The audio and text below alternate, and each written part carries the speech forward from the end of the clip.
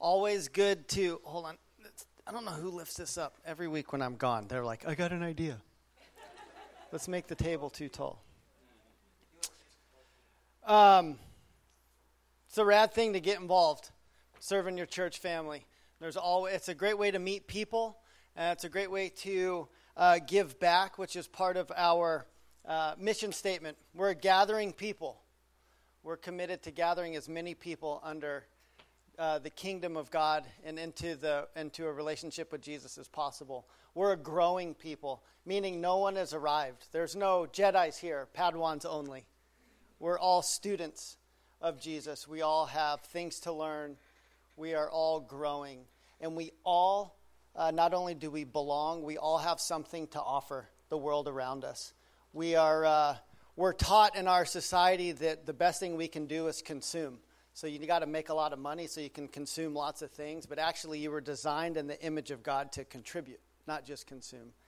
And there's a beautiful thing about serving your church family and being someone that can help gather more as you're greeting people at the door so they know that, well, you'll see in our text today, but it's God's heart for people, that they would know who they are in him and that they have something to offer the world around them. So we're going to continue this morning.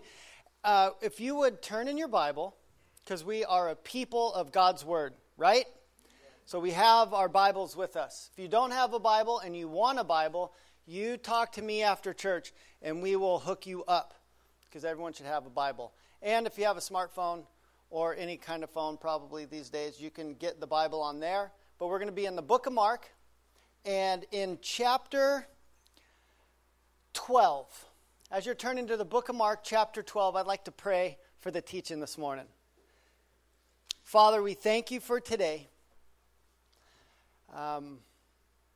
Thank you for this chance, this opportunity to come to a place of worship, a building that we can call our home in the middle of a city that you strategically placed for such a time as this.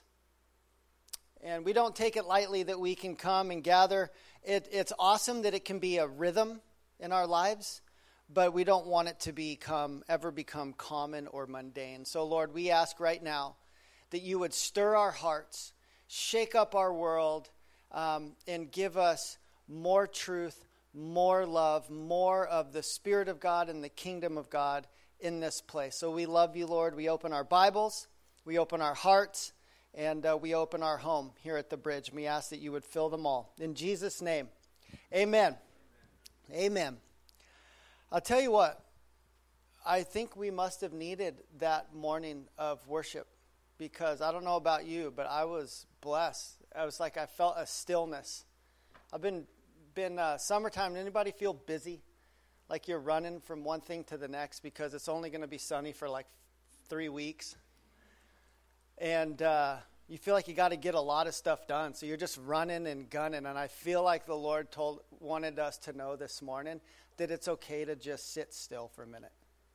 And to just chill out and just be however you are. It's okay to just be in that place. And I feel like there was a sense of wanting to steady our hearts and calm. And it makes sense because I believe God wants to deposit and impart some amazing stuff to us today. And so thank you to our worship team. You know, they don't just get up here on a Sunday morning and just play what they feel like. There's prayer and thought. And I don't know about you, but when you do something by faith, it's like, Lord, here's this thing I have coming up.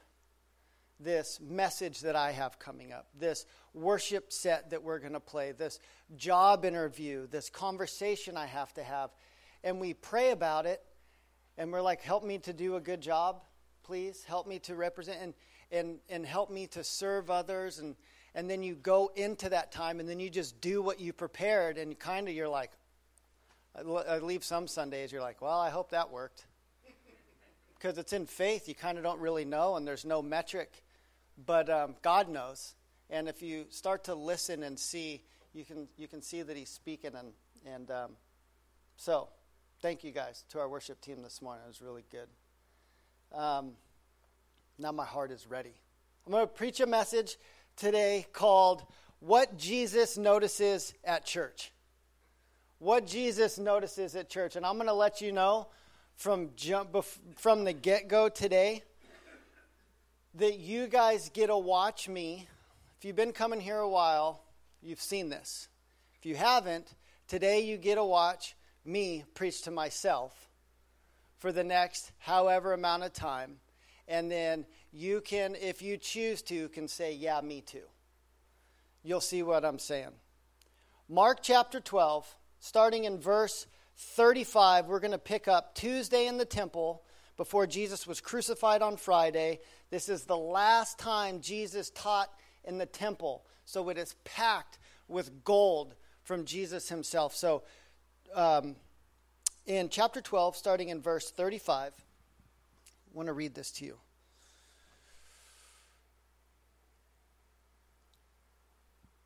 There it is. And as Jesus taught in the temple, he said, "How can the scribes say that the Christ is the son of David?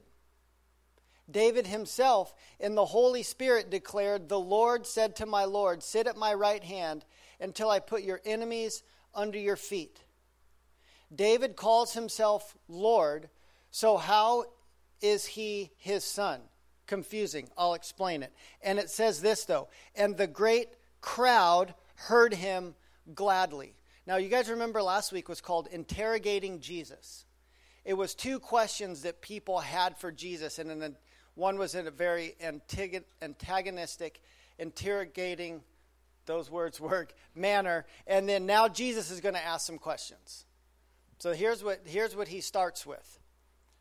And it says this. He asked this. "And the great throng or crowd or multitude heard him gladly." Verse 38, "And in his teaching he said, 'Beware of the scribes who like to walk around in long robes and like greetings in the marketplaces.'" Let me pause for a quick second. We're in the temple.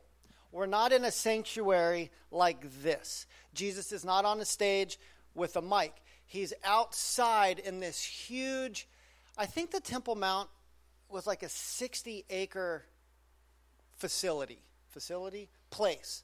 And it had different gathering places. It was so situated in the city of Jerusalem that if you were going to go from the marketplace to this other zone over here in the city, you'd pass through the Temple Mount. And the part that you would pass through was called the Court of the Gentiles, meaning you didn't have to be a Jewish person to go there. It was for everybody to go.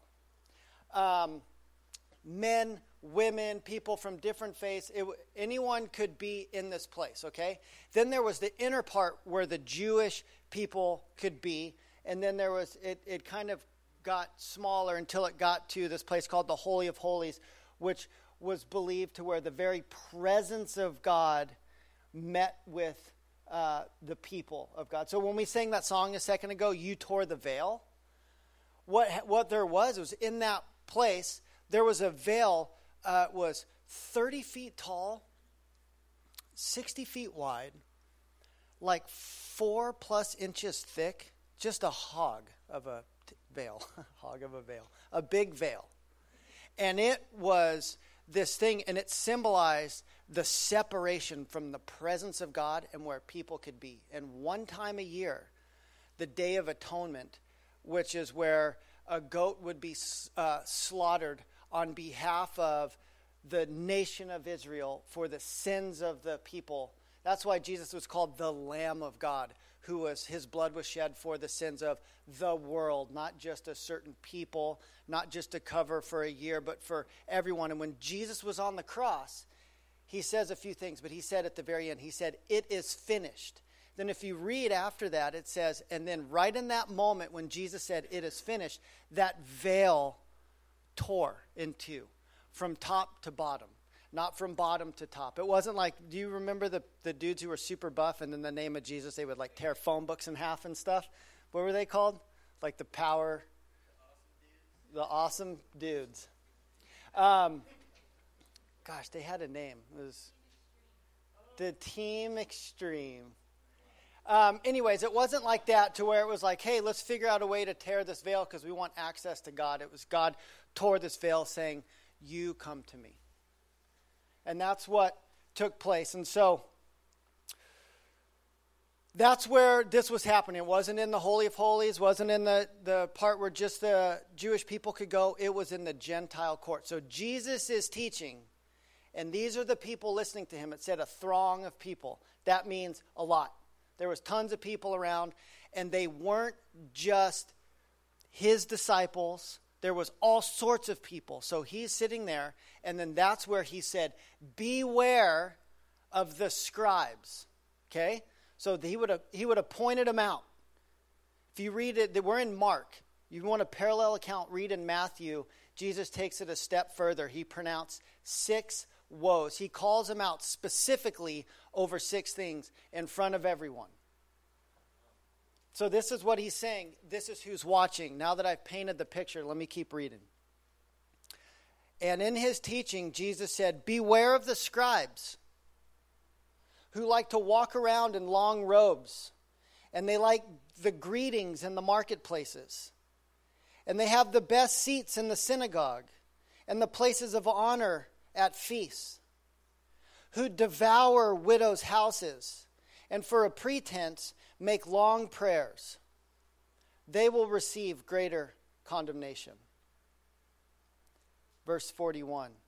And then he sat down opposite the treasury and watched the people putting money into the offering box.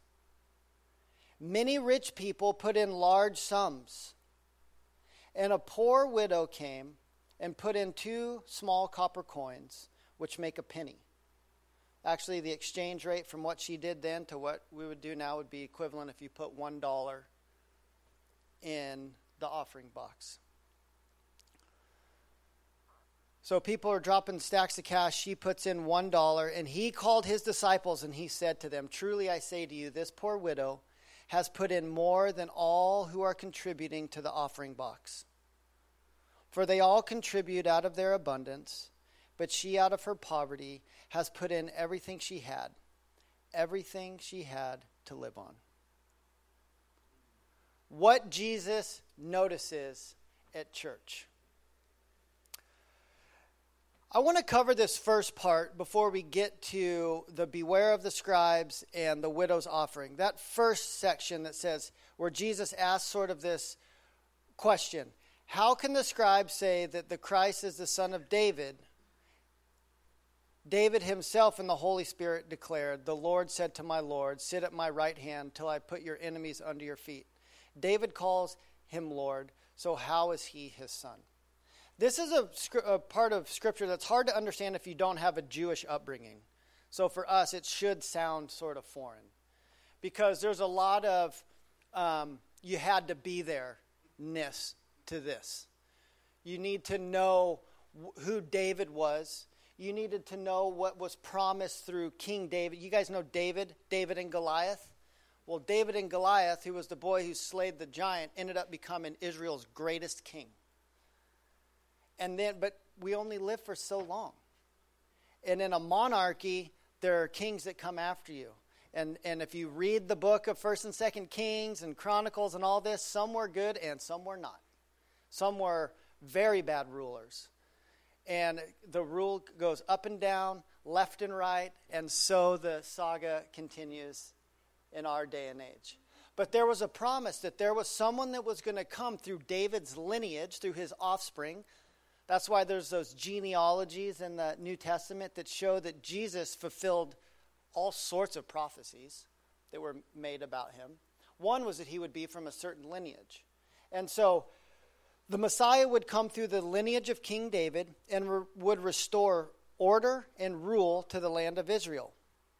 But the one who would come wouldn't just be David's offspring. He would be the Lord himself. That's why I said, how can my Lord say to my Lord, may your enemies sit at your hand till they make your enemies your footstool. He's just saying, my Lord was what you said to a king. How may I serve you, my Lord? And they were saying, our king is going to say, my Lord, to a greater king. So basically what Jesus is saying to them, He's saying, do you guys really know who I am? Do you really know who it is who's standing before you right now? These religious leaders, they thought they knew everything there was to know about the Messiah that was going to come. But Jesus pointed out time and time and time again that they didn't know nearly as much as they thought, because they kept missing the point, because the Messiah was standing before them. And in Wednesday, Thursday, Friday, 3 days from now, they're going to nail the King of Kings to a cross. And somehow in God's economy, it's not just because it's against him. Jesus let it happen because he was the Lamb of God. He's both the King and the sacrificial lamb. That's why he's so amazing. So Jesus challenges the thought and asks them to consider that they may have something to learn. This is all throughout the New Testament. Let me read you guys this cool verse in Revelation. Maybe it'll help this verse make more sense. But in Revelation, in the beginning, in chapter 1, starting in verse 12,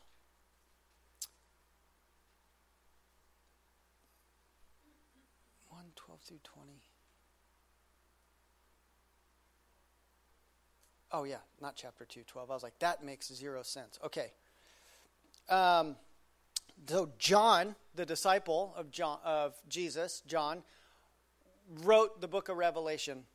And he says this in verse 12. Then I turned to see the voice that was speaking to me. So he heard a voice. He was having a vision. He turned. And on turning, I saw 7 golden lampstands. And in the midst of the lampstands, there was one like a son of man, clothed with a long robe and with a golden sash around his chest. The hairs of his head were white, like white wool, like snow. His eyes were like a flame of fire. His feet were like burnished bronze, refined in the furnace. His voice was like the roar of many waters. In his hand he held 7 stars, and from his mouth came a sharp 2-edged sword, and his face was like the sun shining in full strength. Yo, that was something to see. And when I saw him, I fell at his feet as though dead. There was a power that overwhelmed John. All he did was just fall on his face. But he laid his right hand on me, and this is what he said. Fear not. This is Jesus speaking. He saw Jesus in his glory. I am the first and the last, the living one. I died, and behold, I am alive forevermore. I have the keys of death and Hades. That's who I am. Therefore, write the things that you have seen, the things that are, and the things that are to take place after this. Then he says, as for the mystery of the 7 stars that you saw in my right hand and the 7 golden lampstands, the 7 stars are the angels of the 7 churches, and the 7 lampstands are the 7 churches. Jesus was saying, I stand in the midst of the churches. The 7 stars represent the leadership of these 7 churches. The 7 churches are the seven, you know what I'm saying?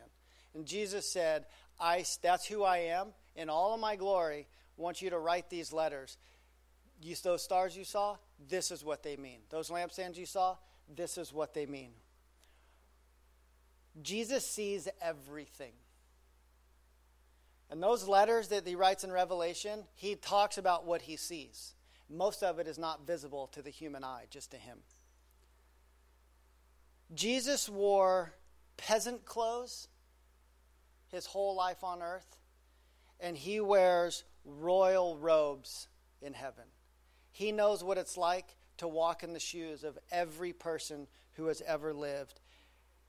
He walks in the midst of the most broken, and he walks in the aisles of our churches, and he has things to say. Not to condemn us, but to consecrate us. Not to point out that you're bad to make you feel bad, but to point out who he is, to set you more apart for himself.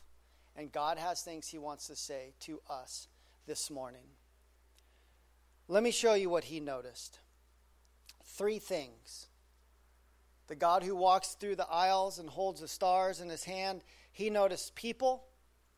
If you're taking notes, he noticed actions, things that we did.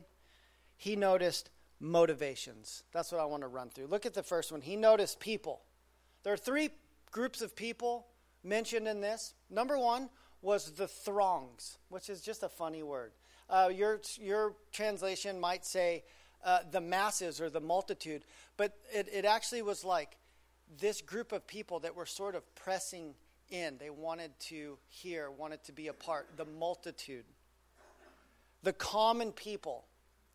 The everyday people. The nothing specials. Just regular old people. I like that Jesus spoke in a manner in which regular old people could understand him. Because a regular old person stands before you and in your midst today, and I like it when someone speaks my language and treats me with honor and dignity and respect. The second group of people was the scribes. You know who they were? They were the pastors. They were the faces of the ministry. And the third was a widow. The widow represents the unseen, the unimportant. Jesus noticed the man at the front, the poor woman at the back, and everyone in between. Not only did he notice people, he noticed actions. Jesus was people watching. You know, a church is a great place to people watch. Not probably as good as an airport unless it's a super crowded church. But where you can sit back and sort of check the vibe of the place. You know, that's what people do when they go and check out a new church. They'll sit back, scope the scene, and see if they fit in. Anybody do that when you first came to the Bridge? You don't have to raise your hand, but you know that it's true. I've talked to people when they come for the first time. They'll barely look at me. I've had people, I'm like, hey, morning. They're like, we're visiting. I'm like, okay, well, cool, man. Enjoy yourself. You know, it's like we're just looking. All right. But this is how kind of we are. We sit back and observe, and we ask questions. Am I welcome in this place? Is there a seat for me? What is the vibe like in this place? Jesus was people watching. He was teaching, but he was noticing everything. Notice the action words. He says, beware of the scribes who like to walk around. So these people who like to walk around. He notices greetings. They like the greetings. They have the best seats. It's different. Churches are like weddings now. The front rows are like empty. Like weddings, you get the families, but the groomsmen, poor groomsmen, they're always told, make sure they're seating for the family at the front. So they like block off the first 8 rows because it's their one job and they don't want to mess up. And then everyone sits and it's like family and then like 3 blank rows and then everybody else. Anyways, empty seats in the front. Where am I going? Okay. And they have the best seats in the synagogue, the places of honor at feasts.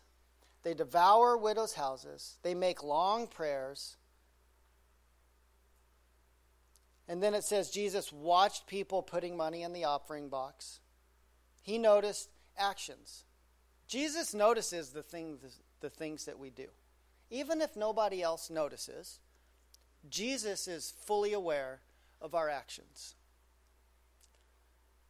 And the third thing he noticed, motivations. Now this is where we're going to spend the rest of our time because this is the bulk of Jesus' teaching, but he wants us to see that he sees the people that are there, the things that they're doing, and now he really zooms in on why we do the things that we do, the motivations behind it. Jesus takes notice of not just what you do, but why you do it. I got to warn you, this is going to hit in one of 2 ways. I'll give it to you up front. It's going to be convicting to some of us, and it's going to be comforting and encouraging to others. Now, maybe you'll get a little bit of both. Maybe you'll be like, oh, that hurts a little bit. Remember, Jesus didn't come to condemn, but to give new life. So Jesus doesn't do anything to bring condemnation on your life. So if you ever hear a voice saying you're bad, you're not worth anything, it's not the voice of the Holy Spirit. But what he wants to do is set us apart unto his purposes. And sometimes the way he does that is he points out the motivations that we have in our life. And then we bring them to him. We confess them. We receive forgiveness and grace in the time of need. And then we walk in newness. Some of us, like this woman, might be comforted to know Jesus doesn't just see what you do. He sees the motivation behind it. And I pray that that would be encouraging for you. So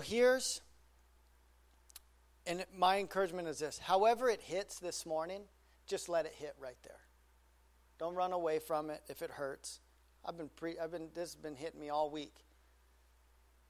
And it's like that Bryan Adams song. It hurts so good.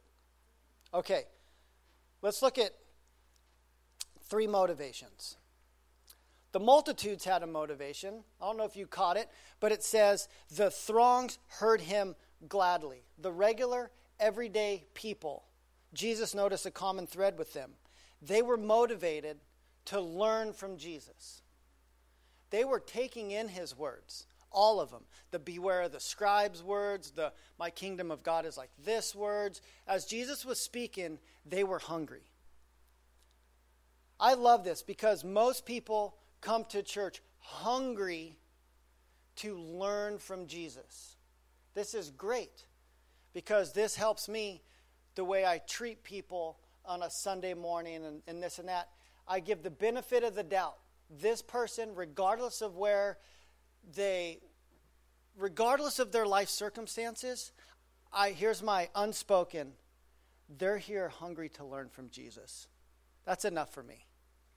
Because that changes everything. That changes an interaction. That changes all of this stuff because that's what that's where they were, and that's where I believe people come to church for.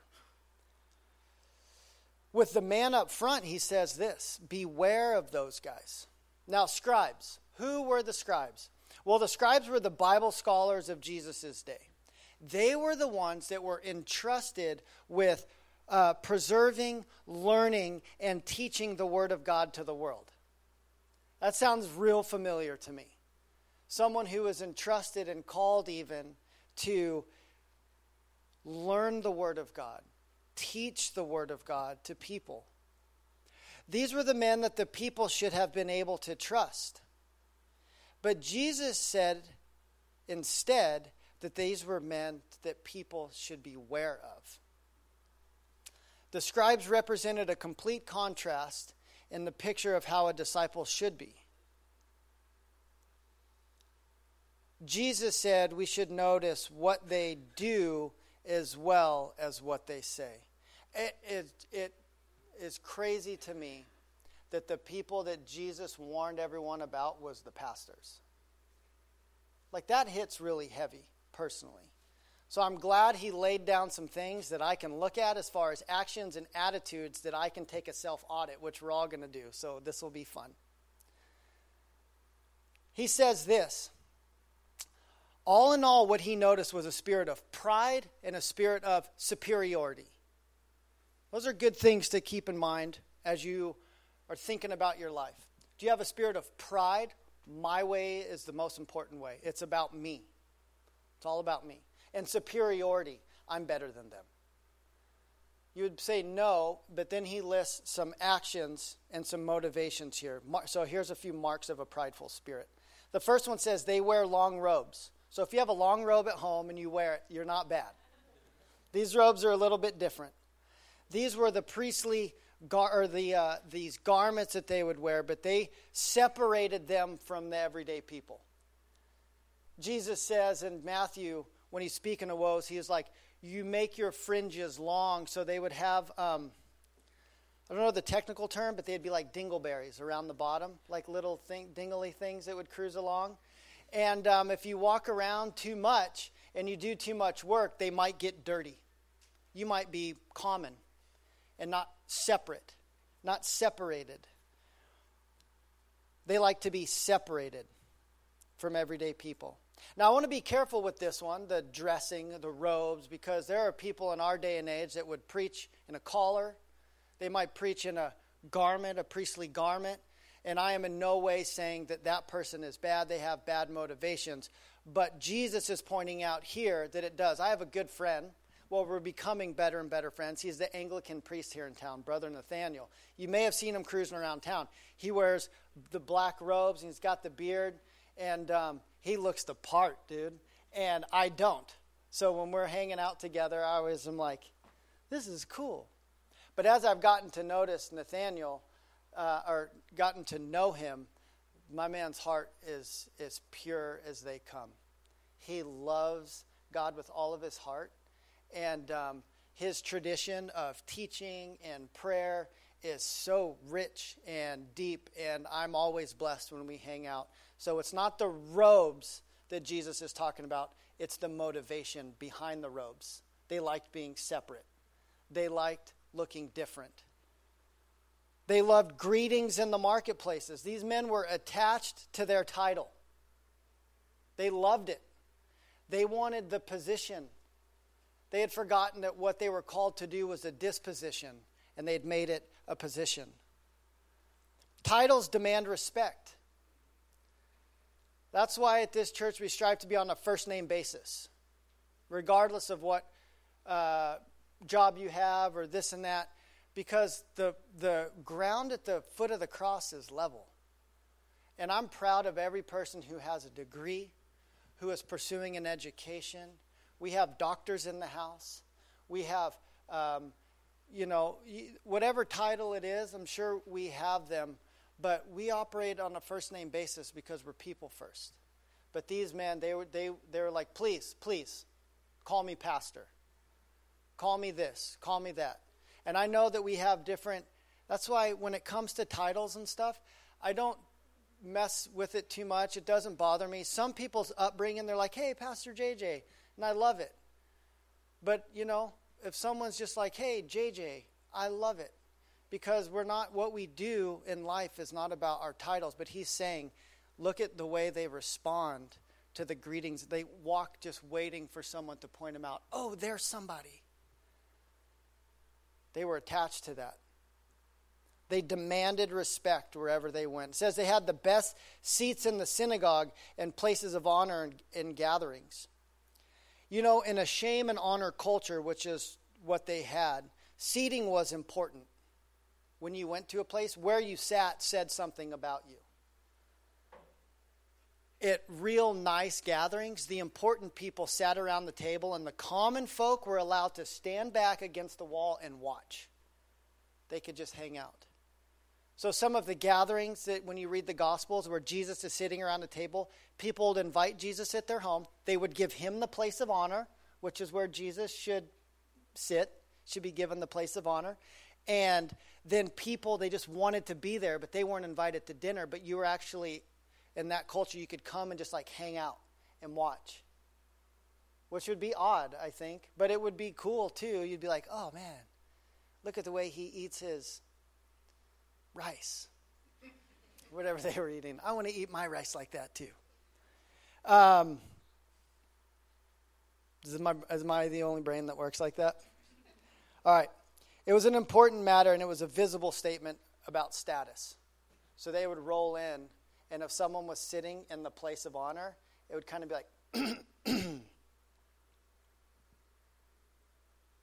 they'd get up, put that person where they're supposed to be, so they could sit where they were supposed to be. These are the things that Jesus was saying, beware of. They liked their status, and they cashed in on all the perks and privileges.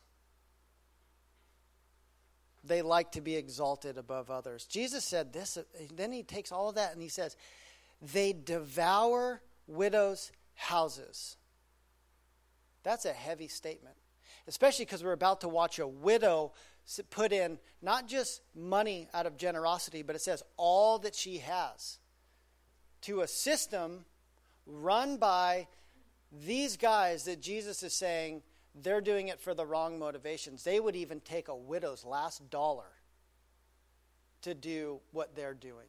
Now, we'll talk about this beautiful woman here in a second, but Jesus is talking about these guys. People are coming to learn from Jesus, and they are being ripped off. that's keeps me up at night. Would there be something, people are like, man, it's why do we not do certain things or keep it a certain way? I just want to make Jesus easy to find. We as a church, we as the church, we don't want Jesus to be hard to find. He should be front and center. Center, not sinner. We just don't want to make Jesus hard to find. Or have people leave and be like, there was a lot of something, but I didn't find much Jesus in there. That's what we want, right? That's what we need. That's what the healthy rhythm of gathering together as a church family is, that we would come, be together, learn more of Jesus, learn to walk in his ways, and that we would go out to the life that he's entrusted to us, and we would walk by faith. Because we're being filled with who Jesus is, not some slick presentation of all this stuff we got to do. And then he says this, and for pretense they make long prayers.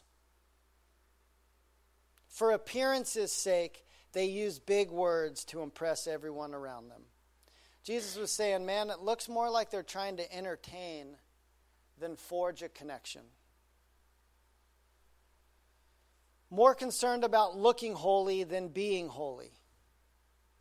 Jesus was pointing out the motivation was to get more for themselves, not give more of themselves. So I thought about all those things all week in my life. Beware of the pastors, he said. You know, the reality is all of us, if we've been going to church for a time, we've had a bad encounter probably along the way, a hurtful encounter with our pastor, with someone at church that maybe was placed in a position of spiritual authority that you would go to them for help. And maybe their motives weren't in the place where they should be. And you were taken advantage of, and there was hurt. You put yourself out there, and there was hurt. And now there's part of you that's blocked off. I think it's real common because people go to church for a little while. They'll sort of get involved until something happens, and then, boom, on to the next place. I think there are triggers that happen. And I think that they've happened, and they're real. But it's not the place, somehow, how can we move from a place of all people and pastors are like this to where we develop a bad theology about who God is because we put these titles on who people are, and we may not be the scribes in here, but we ended up making the very thing that hurt us the thing that keeps us from getting reconnected. It's about me, not about them. And I'm better than them because that person, that type of person has hurt me, that type of person. And it's this ongoing bummer of a circle that doesn't allow connection to happen. So yeah, we'll preach through the stuff that speaks more to the pastors than it does to the people. And I'll let you know there was conviction, there is conviction. And I boiled it down to myself, so you see how my brain works through this. It was like, JJ, what's the Lord telling you? Me personally. Don't take advantage of people. All that stuff, don't take advantage of people. Don't use your position or your whatever to see what you can get from someone. Don't take advantage of people. And also this, it's not about how much you have, but it's about what you do with what you have. Now, we'll talk about this woman giving in a second, but they were always trying to get more. You notice how when you get more, you want to get more? It's not about how much you can get, how much power you can get, how much authority you can get, how many people working under you can get, how big you can get this organization to grow. It's about being faithful with what you've been entrusted. That's what Jesus notices, your motivations. Why are you doing the things are you taking advantage of people to get this thing bigger? Or are you being faithful? So those are the things that spoke to me, maybe they speak to you. Because Jesus doesn't like taking advantage of people using spiritual means. He doesn't like taking advantage of each other, period. But especially using spiritual means. God says, do this. He doesn't like that. All right, now let's zoom in on the single woman in the back. So Jesus spoke to the people up front who run the thing. Now it says, verse 41, as he sat down opposite the treasury and watched the people putting their money in the offering box, it says, many rich people put in large sums, and the poor widow came and put in 2 small copper coins, which make a penny. And he called his disciples and said to them, truly I say to you, this poor widow has put in more than all those who are contributing to the offering box. Now, did she put in more? Nope. But he says she put in more, so what is he measuring? What is he seeing? For they all contributed out of their abundance, but she out of her poverty has put in everything she had, all she had to live on. Now this, you could preach a lot of different ways. You could talk about the division of the classes and how maybe if there was so much abundance, we could have set something up to help take care of people, which is one of the first things the early church does, and it's one of the first issues they have because it's hard. It's hard to navigate. How do you take what you have that might be in abundance and see if some people could be also taken care of? Why is it hard? Because people start taking advantage of things immediately, and people are involved, and their motives are involved, and all this stuff. It's just really hard trying to navigate these things. But Jesus is watching. Jesus is watching you. I'm sorry, I don't want to. But it's crazy to think about that he sat back and he was watching people put money in the offering box. Actually, in the New King James Version, it says that he was watching how they put the money into the offering box. Not just what they put, but how they put it in there. As a matter of fact, apparently, at the Temple Mount, there were 12 offering boxes along a certain wall. They were called the trumpets. Because of the way they were shaped. And there was a bell. I don't remember what restaurant it is, but there's a certain restaurant where if you tip them, they ring a bell. Does anyone know what that is? Is that here? Or is that somewhere else I lived? Anyways, you would tip them and they would ring a bell. And for the longest time, I was like, why do they keep ringing a bell? And then one day it dawned on me. I'm like, oh, it's because they got tipped. Actually, it says in here, when people would give large amounts, you could ring a bell. Ring-a-ling-a-ling-a-ling-a-ling. Look at what I give. If you give over X amount, then everyone will stop and be like, oh my gosh, that was amazing. Good for that person. And for some, they'd be like, wow, that's great. Look at how much Johnny gave for others. They would just be like, immediately would make them feel bad because they were like, I can't compete with that. I'm a single mom doing the best I can. Actually, it says this woman, she wasn't on any type of this is what she made. And she was there like, God, I need you. I'm scraping by. But he saw her motivation too. So it says these people out of their abundance would put in a lot, which is great. Lots of money makes organizations be able to grow and do stuff. It was not what, it was the how. Remember, a spirit of pride, a spirit of superiority, a spirit of a class division system that was happening.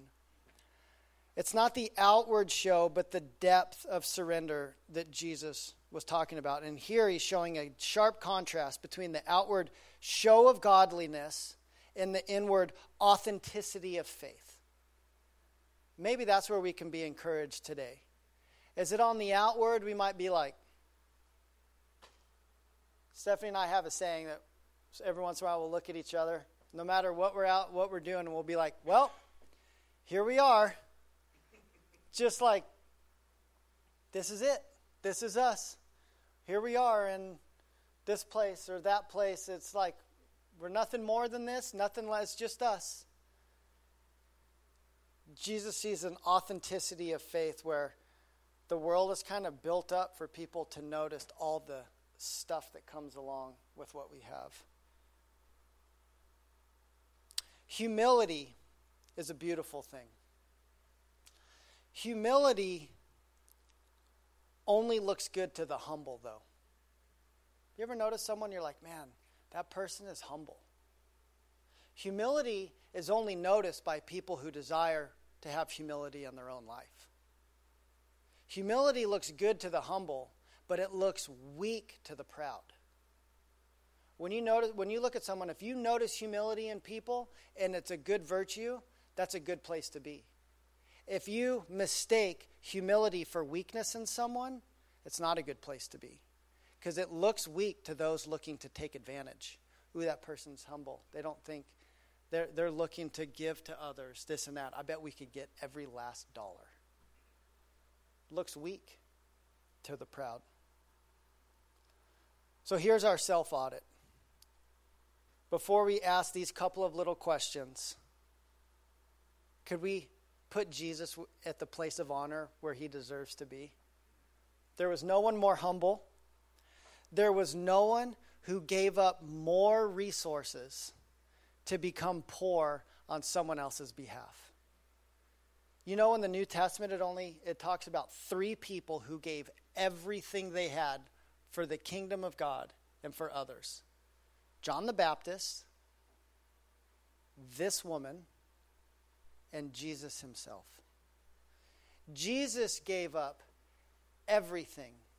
This woman is a type of what Jesus did.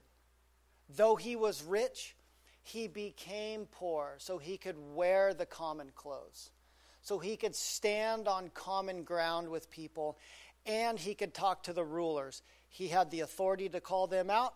He had the authority to raise them up because of who he is. Jesus has stood in everyone's shoes. He possessed all of heaven's resources, and he gave all he had as an act of worship to the Father and as an example for people. Jesus associated more with the widow than he did the scribe. That's why we worship him.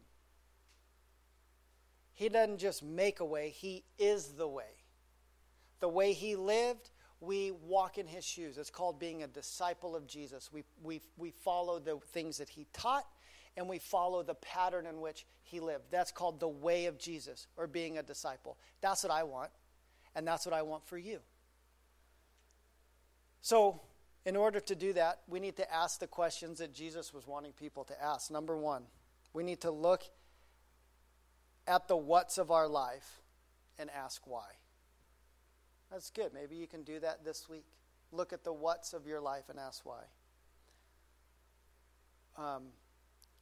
What's the things you do? Why? Why do you do them? So I wrote a few that I see the world that going on.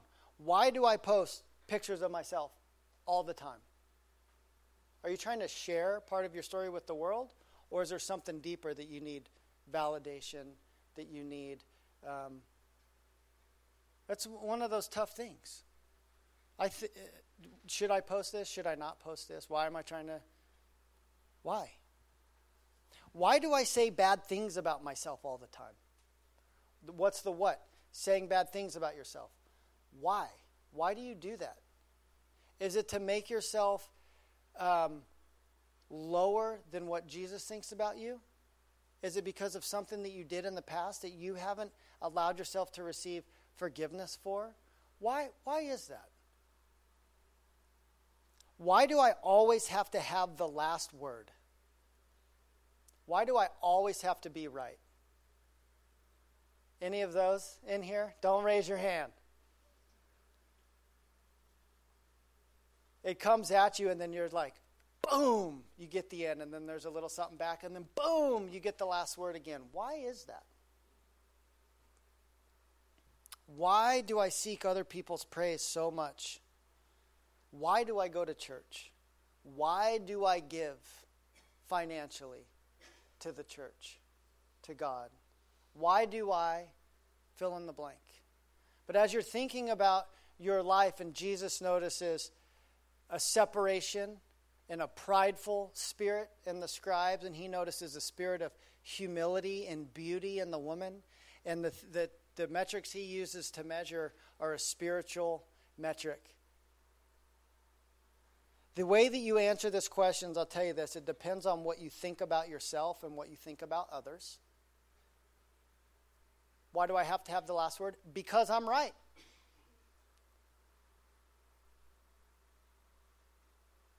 And the way you answer these will also depend on what you think God thinks about you and others.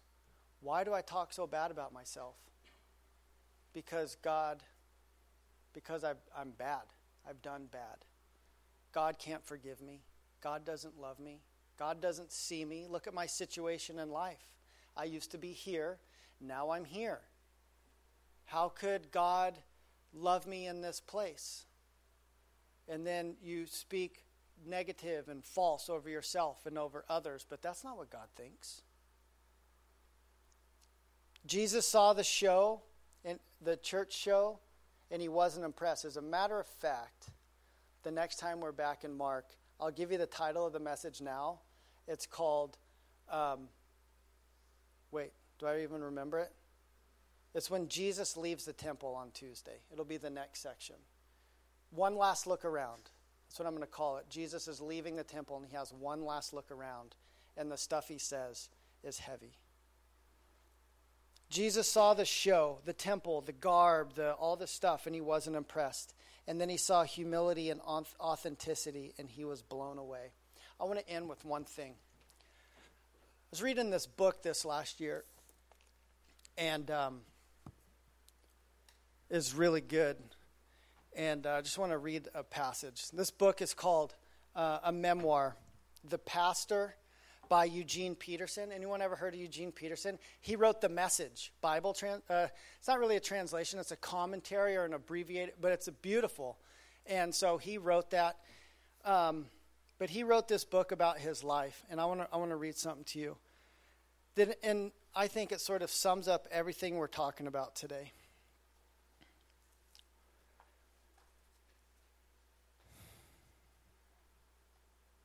He was talking about being a kid. His dad was a butcher.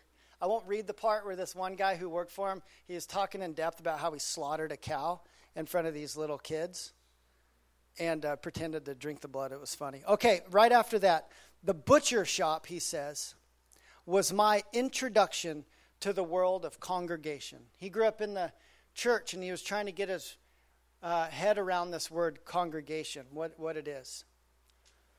He says, which in a few years would be my workplace as a pastor. The people who came into our shop, butcher shop, his dad was the town butcher, were not just customers. Something else defined them. It always seemed more like a congregation than a store. My father, in his priestly robe, greeted each person by name and knew many of their stories. Anybody grow up in a place that had a town butcher that you knew by name?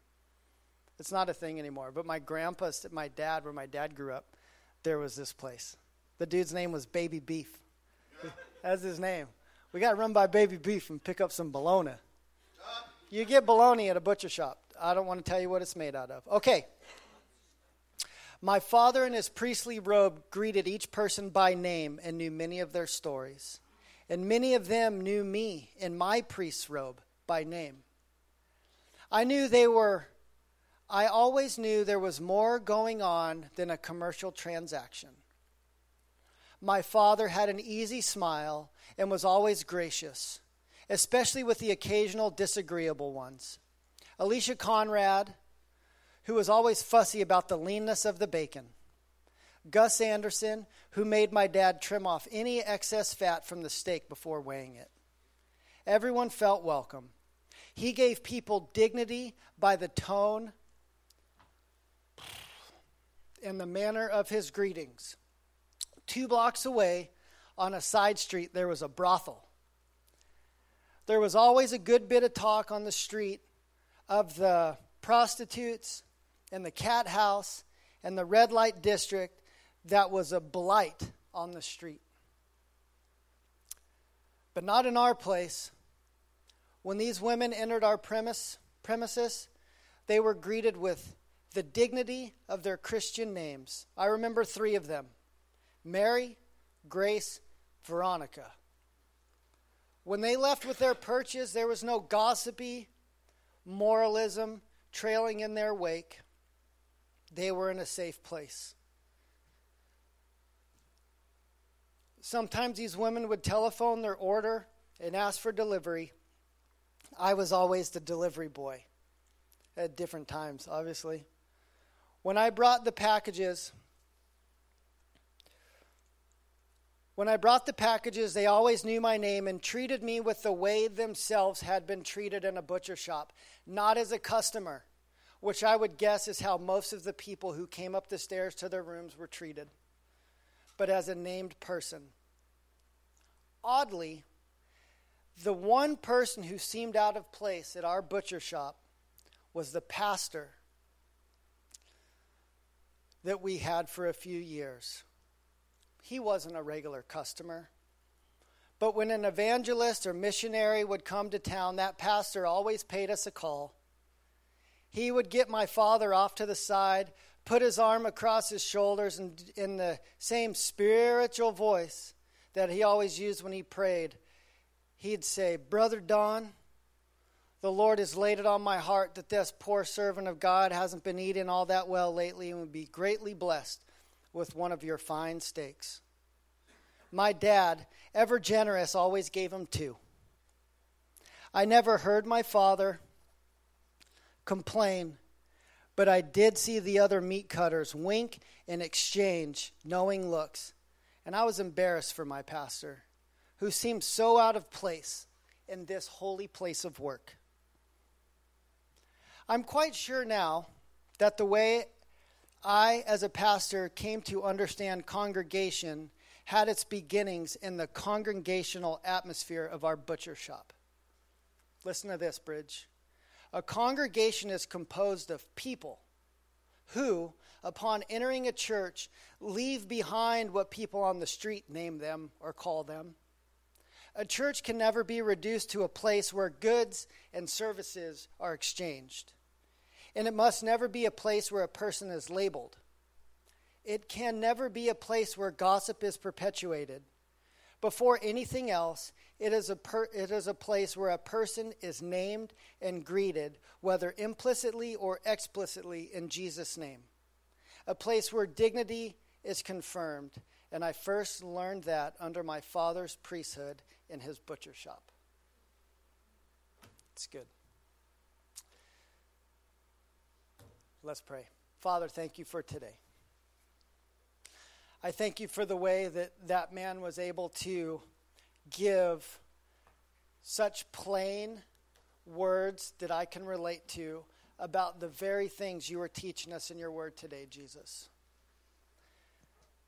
That you see all things, and you desire that all people would know you. And you desire that churches would be a place where people can come, hear you gladly, that you would be represented well by any church organization or any big church, small church, that it would be a place where stuff doesn't get in the way of finding you, of meeting with you, of hearing from you, where people are treated with honor and dignity, a place where we can come, and if we're humble and willing, we can find grace, we can find forgiveness, we can find acceptance, we can be a part of your kingdom. So Lord, may those words, just to read them out loud and put them out there, may they be prophetic words for this place. May this be a place where people are on a first name basis, that you are doing a beautiful work by your Spirit. That regardless of how big or small a gift is, that it would be done in the manner in which this woman gave. Humility, faith, asking you, entrusting our lives to you, that you would lead us. May this never be a place of show or pretense, but just people. So thank you for today, Lord. It is awesome to be here. We want to sing the song in response. In Jesus' name, amen.